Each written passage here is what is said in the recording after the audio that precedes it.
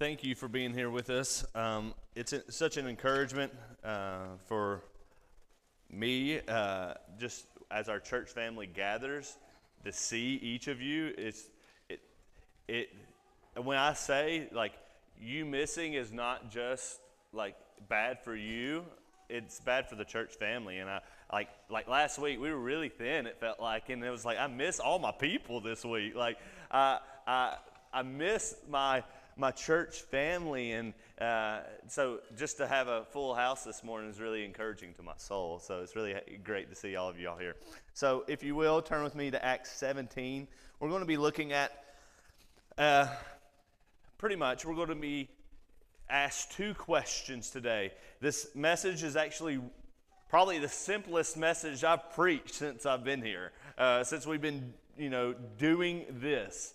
And there's 2 points, which there was jokes a minute ago. One point's going to be 30 minutes. The other one's going to be 3.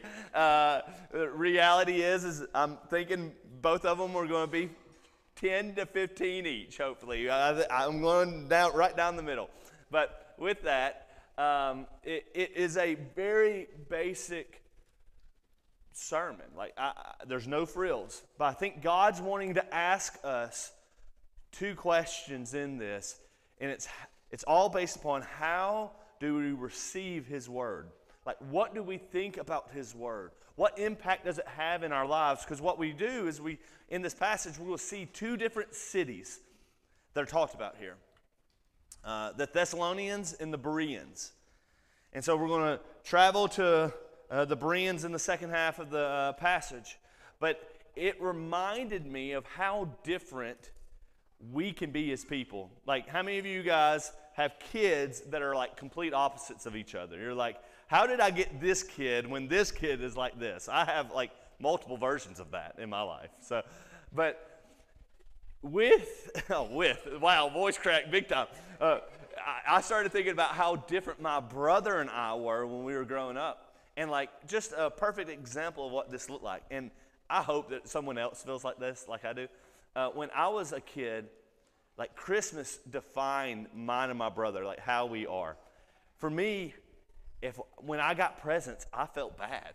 I was like, I don't deserve all these things. I'm not worthy of this. Like, I am awful. And then my brother's like, this isn't what I wanted. And we're just completely different. And I see some of that in some of my kids. Piper's similar to me in that she never wants gifts and stuff. And I'm just not like a gift guy. Like, my love language is not gifts. And guess what? My wife's is. And so it's like, man, what are you trying to teach me, Lord? But with that, we see 2 opposite people groups here in the way that they respond. So if you guys will, let's look at Acts 17, 1 through 15 together. And let's ask for God to speak His truth to us. So let me pray and we'll dive in. God, I thank you for your word. I thank you that we get to gather and study it together. Lord, I thank you that you have given us your word. And it's not just words on paper, it's not just stories, but it's your word delivered to your people so that we might know you and know what your will is for our lives. God, help us be like the Bereans in this passage. Lord, help our church be honest today of how we receive your word, how we approach it. God, help us be honest in our hearts, and Lord, let you work on our hearts, and that we might look like the Bereans do in this passage. So God, I ask that you speak and you move, and Lord, that you would draw us to your word. It's in Christ's name we pray. Amen. Let's read 1 through 15 together. Now, when they had passed through Amphipolis and Apollonia, they came to Thessalonica, where there was a synagogue of Jews. And Paul went in, as was his custom, and on 3 Sabbath days he reasoned with them from the Scriptures, explaining and proving that it was necessary for Christ to suffer and to rise from the dead, and saying, this Jesus whom I proclaim to you is the Christ. And some of them were persuaded and joined Paul and Silas, as did a great many of the devout Greeks, and not a few of them leading women. But the Jews were jealous, and taking some wicked men of the rabble, they formed a mob, set the city in an uproar, and attacked the house of Jason, seeking to bring them out to the crowd. And when they could not find them, they dragged Jason and some of the brothers before the city authorities, shouting, "These men who have turned the world upside down have come here also, and Jason has received them. And they are all acting against the decrees of Caesar, saying that there is another king, Jesus."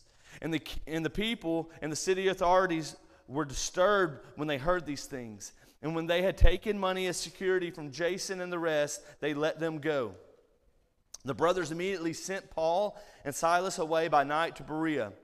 And when they arrived, they went into the Jewish synagogue.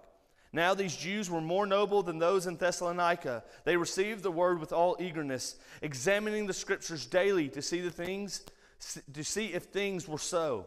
Many of them therefore believed, with not a few Greek women of high standing as well as men. But when the Jews from Thessalonica learned that the word of God was proclaimed by Paul at Berea, also they came there too, agitating and stirring up the crowds. Then the brothers immediately sent Paul off on his way to the sea, but Silas and Timothy remained there. Those who conducted Paul brought him as far as Athens, and after receiving a command for Silas and Timothy to come to him as soon as possible, they departed.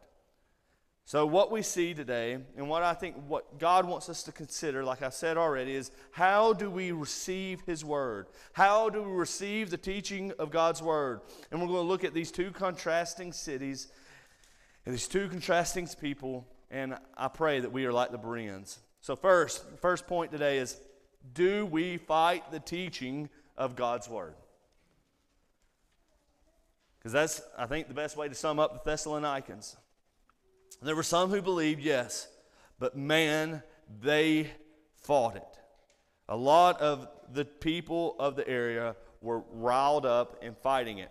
So Paul went in and shared like he always does, showing it was necessary for Christ to die and rise. So he comes in and he's like, "Hey guys, the Messiah is not the Messiah who you thought he was going to be.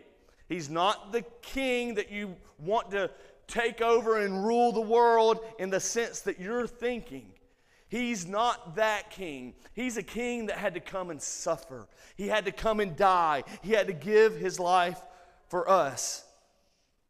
See, what he was saying is it's necessary that Jesus was this Christ. See, the word Christ here in the passage is not saying, we think oftentimes when we're reading Scripture, even as I write out my sermon, I do this all the time, Christ is not Jesus' last name.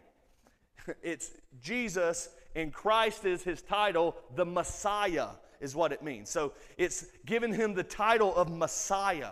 Okay? It's not his last name. And so what he's saying is the Christ had to come. He's trying to explain, you know, the guy that we've been waiting on, the guy you've been talking about, the guy you've been studying about, let me show you in Scripture how it lines up with this dude Jesus. You thought he was going to be this, but guess what?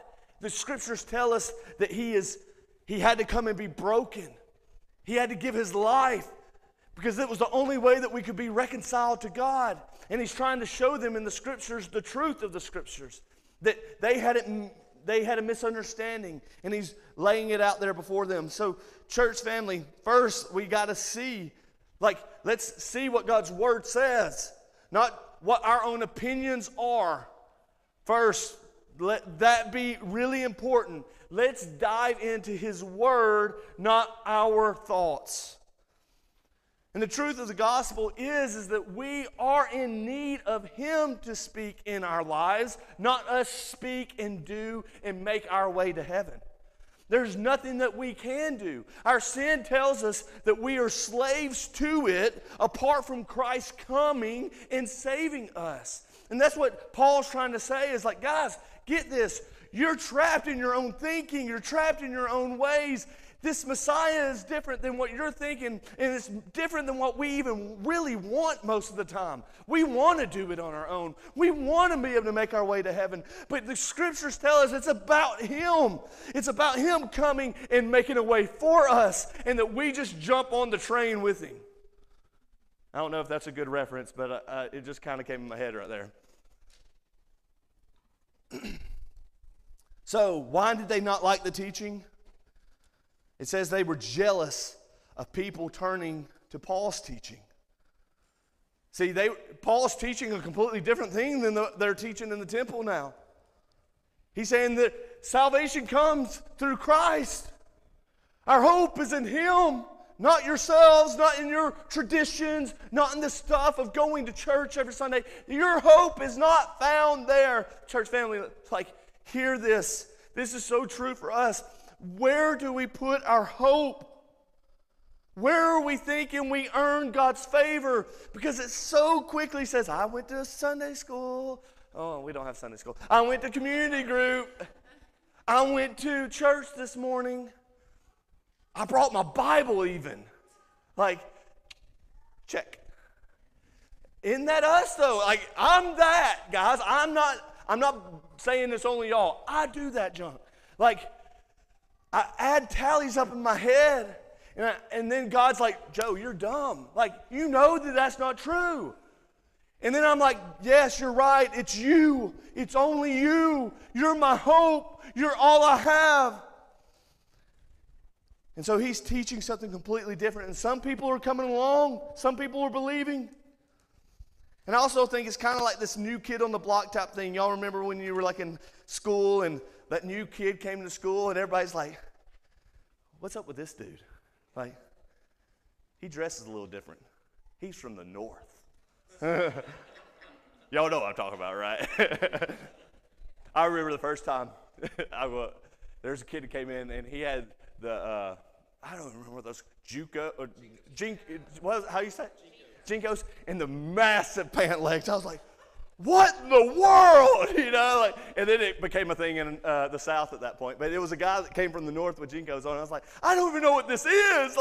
World changing. So I kind of think it's a mix of, man, this guy has come in from the outside and he's changing things. And all these people are kind of starting to follow them. We're losing our authority, and they don't like that. So first, they started getting jealous, and then secondly, the word confronted their lives. They got frustrated and stirred up because of what Paul was saying, that they couldn't earn their salvation. It's only found in Christ. All the stuff and the traditions that they've been living out and pushing, it's all not worth it anymore. It's Christ. It's not about that stuff. Salvation is not found there.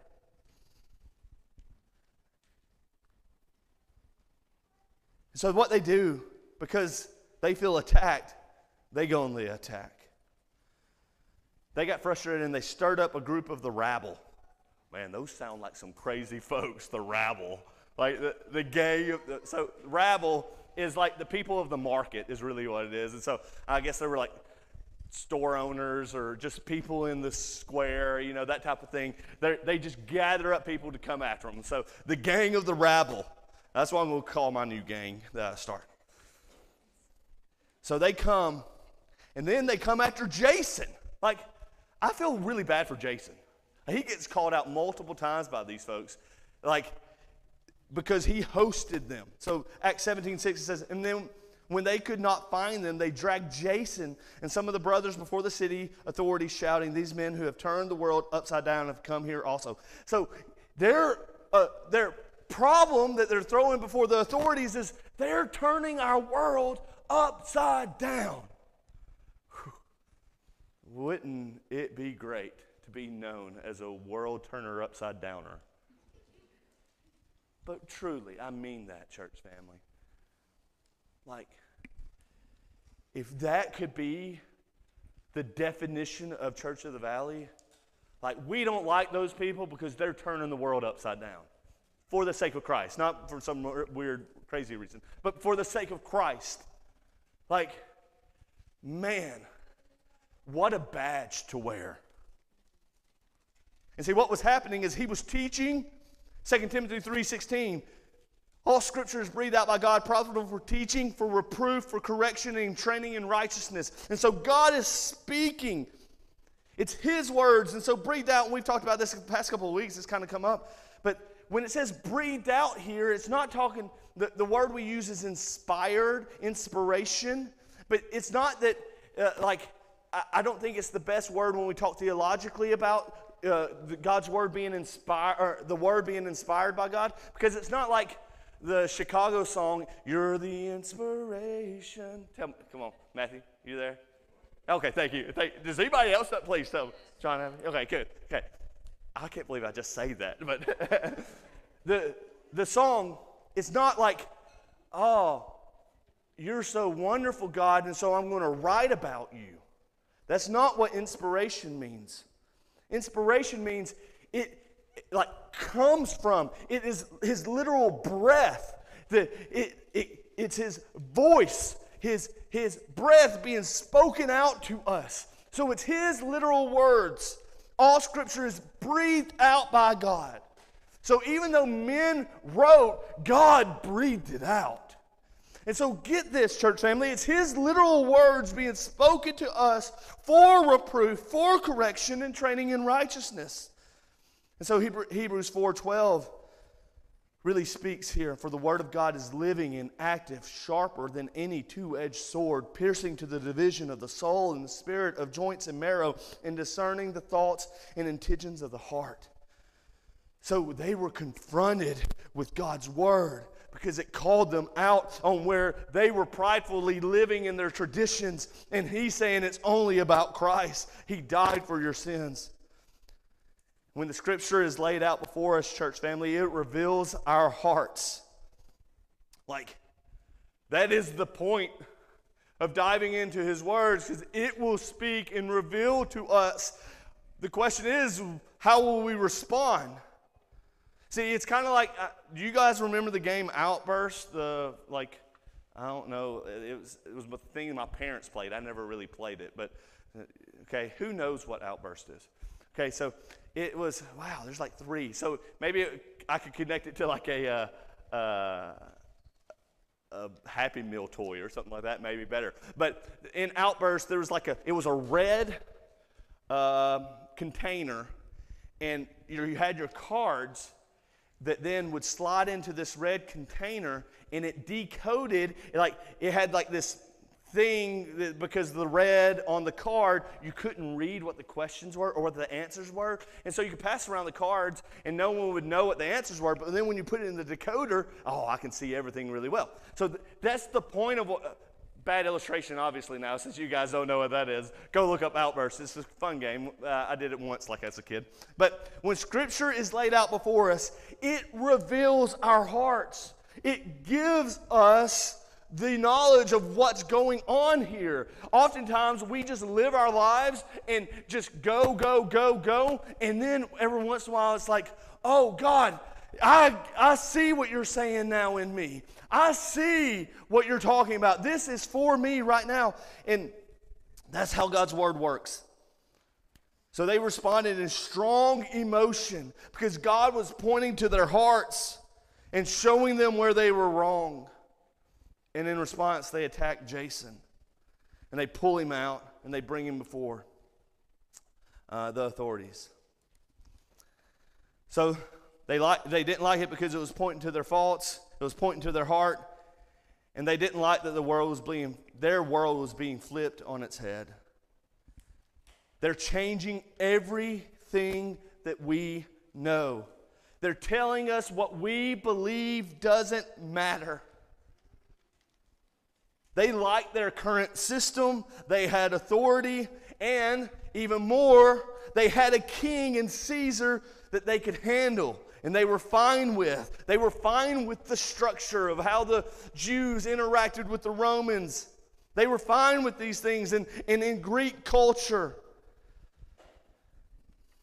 they had a problem with Jesus becoming king of their lives. So, application for us, church family. Do we receive the teaching of God's word like the Thessalonians? Are we jealous about the results we see of other people's lives? Are we jealous in making it about us, and everything in God's word is about us? We make it about what's best for us. And we think we know what we need more than He knows what we need. I know who I am, God. You don't, even though you created me. I know that you know all these great things, but I really know what's up here. You're speaking through your word, but I know me. We're jealous for our own glory. Secondly, I think we try to avoid when the word confronts our issues. We shrug it off. We act like it doesn't matter. We hide from it. We say, I know that this is a thing for me today, and I'm just going to kind of turn off. I'm not going to deal with this, because if I deal with this, it means this, and this has to change. Or I have to have this and this conversation. And because it equals these things, I'll just rather ignore you, God. That's very true of my life. But I think the worst part is that when we hear it and know that God is speaking, and then we live in disobedience. That doesn't make any sense as Christians. And the last application, we like to keep our world in the status quo. We like our world to not have to change. We like normalcy. We like every day being the same as the last day, even though we say we don't really like that. We like the routine of life. And we don't like when God speaks in our lives and say, you got to change these things up. Because that means I got to get out of my comfort zone. I got to do something a little bit different. I don't have to rely on myself, but I have to rely on you, God. And that makes it really difficult for me to trust that you have my good out in your plan here. Because I look out for myself. See, that's, I think, how we think. But Matthew 10, 34 through 35 says, do not think I have come to bring peace to the earth. I have not come to bring peace, but a sword. For I have come to set a man against his father, and a daughter against her mother, and a daughter-in-law against her mother-in-law. We don't want to rock the boat, church family, but Jesus came to rock the boat. We don't want the boat of our lives to be changed and the waves to come, but Jesus came to do that. And if your life is what you've always dreamed it would be, you might be living your own life on your own, and He probably needs to flip it. If it's the dream that you've had since a kid, and you didn't let Him direct it, we might need to say, God, what do you want to do here? Be open to that. All right, now, church family, that's hard. Not an easy one. I think there's parts of our lives, though, that we do that often. It's not every single week, maybe, and maybe, hopefully, prayerfully, it's not today.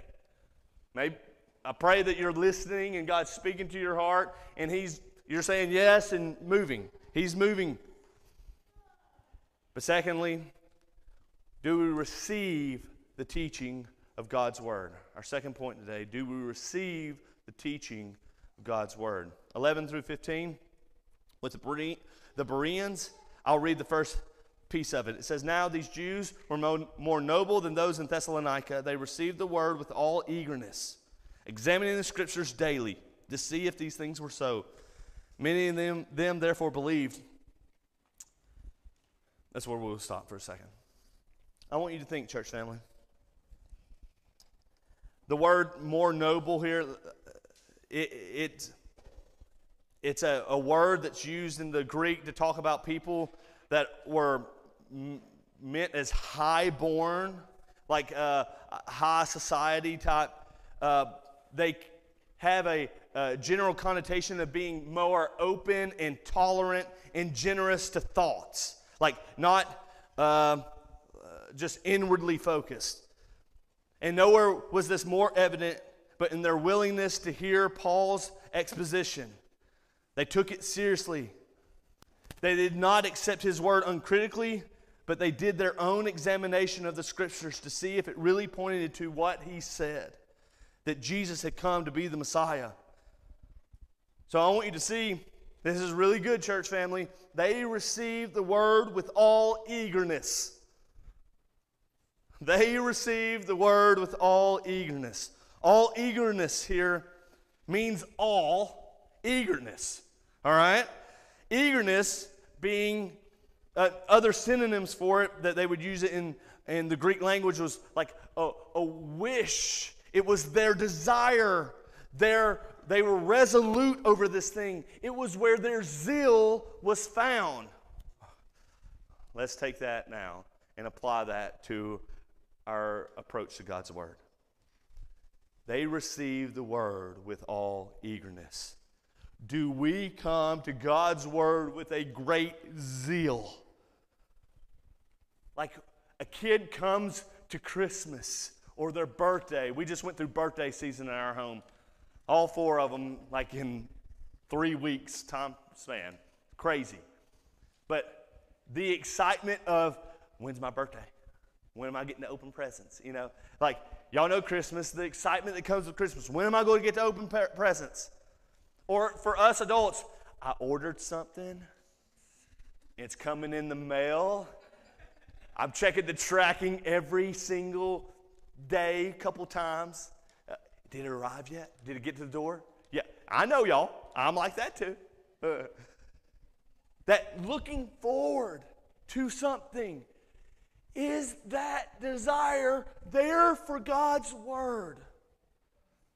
Like, I look forward to, the way I look forward to checking the tracking number for a dumb package from Amazon. Like, get how excited we get about that. Just, oh, I wonder if it's here. Like, we can get excited about some of the dumbest things. But God has spoken to us. His words to us. The God of this universe that created all things. Look out there at those trees and the fields and the mountains that we have around us. He created all of the things. And we're like, don't really care to listen to what you say. Like, do we come like, man, I get to hear from you, Lord, the great and mighty King, the one who loves me, who cares for me. And not only did they came in knowing that it's speaking to the heart. So I want you guys to think, I think we oftentimes don't come in eager to the word because we know that there's some things that need to change. And we don't come in saying, God, I want you to work. Like Isaiah 64:8 says, but now, O Lord, you are a Father, we are the clay, and you are the potter. We are all the work of your hand. We don't approach God and His Word like that. Like, here I am. I'm this piece of clay. Do something with me. Because most of the time we're like, ooh, I like that, though. Don't touch that spot. Like, don't change that in me because I like that part of me. That's what defines me. My bad attitude, yeah, that's me. Like, everybody knows that. No, like, God wants to change all of us, and what we are is just clay to Him. And what we should say is, God, I want you to make me into the most beautiful piece of pottery that you want. I'm here. Do whatever you want with me. And then we come like 1 Peter 2:2-3. It says, like newborn infants longing for the pure spiritual milk, that by it you may grow up into salvation. If indeed you have tasted the Lord is good. Think about, we have several new babies. We have a bunch of kids still on bottles. Think about the way a baby attacks a bottle. Like, when they're hungry, like, they are feisty for it. I want you to think, like, how they start screaming, crying. Y'all love that feeling, right? And then you're like, all right, we got to stop this. And so you give the bottle, and they're like, my favorite was, I think Penny did it the most. But she would be trying to pull it into her mouth so much, and she would, like, hit herself, like like she's so excited to get it, and she couldn't get her hands right, And so the desire to get the bottle. Man, do we have that desire? Like an infant trying to get its milk. It's my sustenance. It's what I need. I'm dying without it. Church family, that's our approach. That's how our approach needs to be. And that our churches would be filled with people longing for more biblical food than what we currently see. Sunday morning, I saw this from a pastor. It said, Sunday morning cotton candy entertainment. And a bunch of funny stories. May God grant us a Berean appetite for the Scriptures. May we long for the Word more than what our culture longs for things like that we connect to our culture. And what I mean by that is like I've seen so many bad things recently on social media of like churches doing like a play or something that is just like completely secular, thinking that if we do secular things, we're going to draw the world in to God. It's just not true. We need to be a people of the Word. We need to just teach God's Word. Like, you're not going to see me doing a show and dance up here. You got lucky that I sang for you a minute ago. But like, honestly, like, if we become anything more than just God's Word focus and putting it out there for you and teaching, like, please kick me out. Punch me too. I deserve it. I'm not kidding. Like, Chance, punch me. Yes. No, not right now. Don't get too excited. I mean it though. Like, I need to be knocked into my senses if I go some other direction. Because what we're telling people is we're trying to draw people in with something that does not change their souls. And we water down the truth. We make it entertaining. It's not about entertainment. It's about life change, worlds being flipped. So they dissected the Word daily. They came with eagerness and they dissected the Word daily. They heard the teaching from God and then they analyzed the teaching in comparison to God's Word. They didn't just say, all right, I hear you and I'm going to believe my own thing, or I'm going to just believe what you say. I'm going to take what you say and look at God's Word and say, what lines up here? What is correct? And I want you to see what was Paul's routine. He went in and taught on the Sabbath, right? Everywhere we've been so far, he was going on the Sabbath. Guess what? The Bereans really messed that up. They're everyday readers of the Word. They're not just on Sunday, Sabbath day guys. They're wanting to dive in every day. So church family, this is what it should look like for us, diving into God's Word daily. Coming in and seeing and hearing from Him daily. Letting Him speak. If the one who changes souls and the one who knows our soul that needs to change our soul speaks into us, but we only come every once in a while, guess what? Our soul is longing for something. Our soul is going to be in need if we just get it every single week, once a week. Monday through Saturday, it's longing and longing and longing, and the more you push it to the side, the more you say it doesn't matter. Church family, maybe we come to God's Word daily like it matters. And what I mean by that, they examined the Scripture like it was supposed to change their souls. They did not treat it like everyone else did. Because God's Word is not just another book. They studied it like it really mattered. Like it held weight to their lives. So I want you to think. If you go to the doctor this week, do you want the doctor to look at your exams like they matter? Or do you want them to just kind of, everything looks good? I want us to think about that.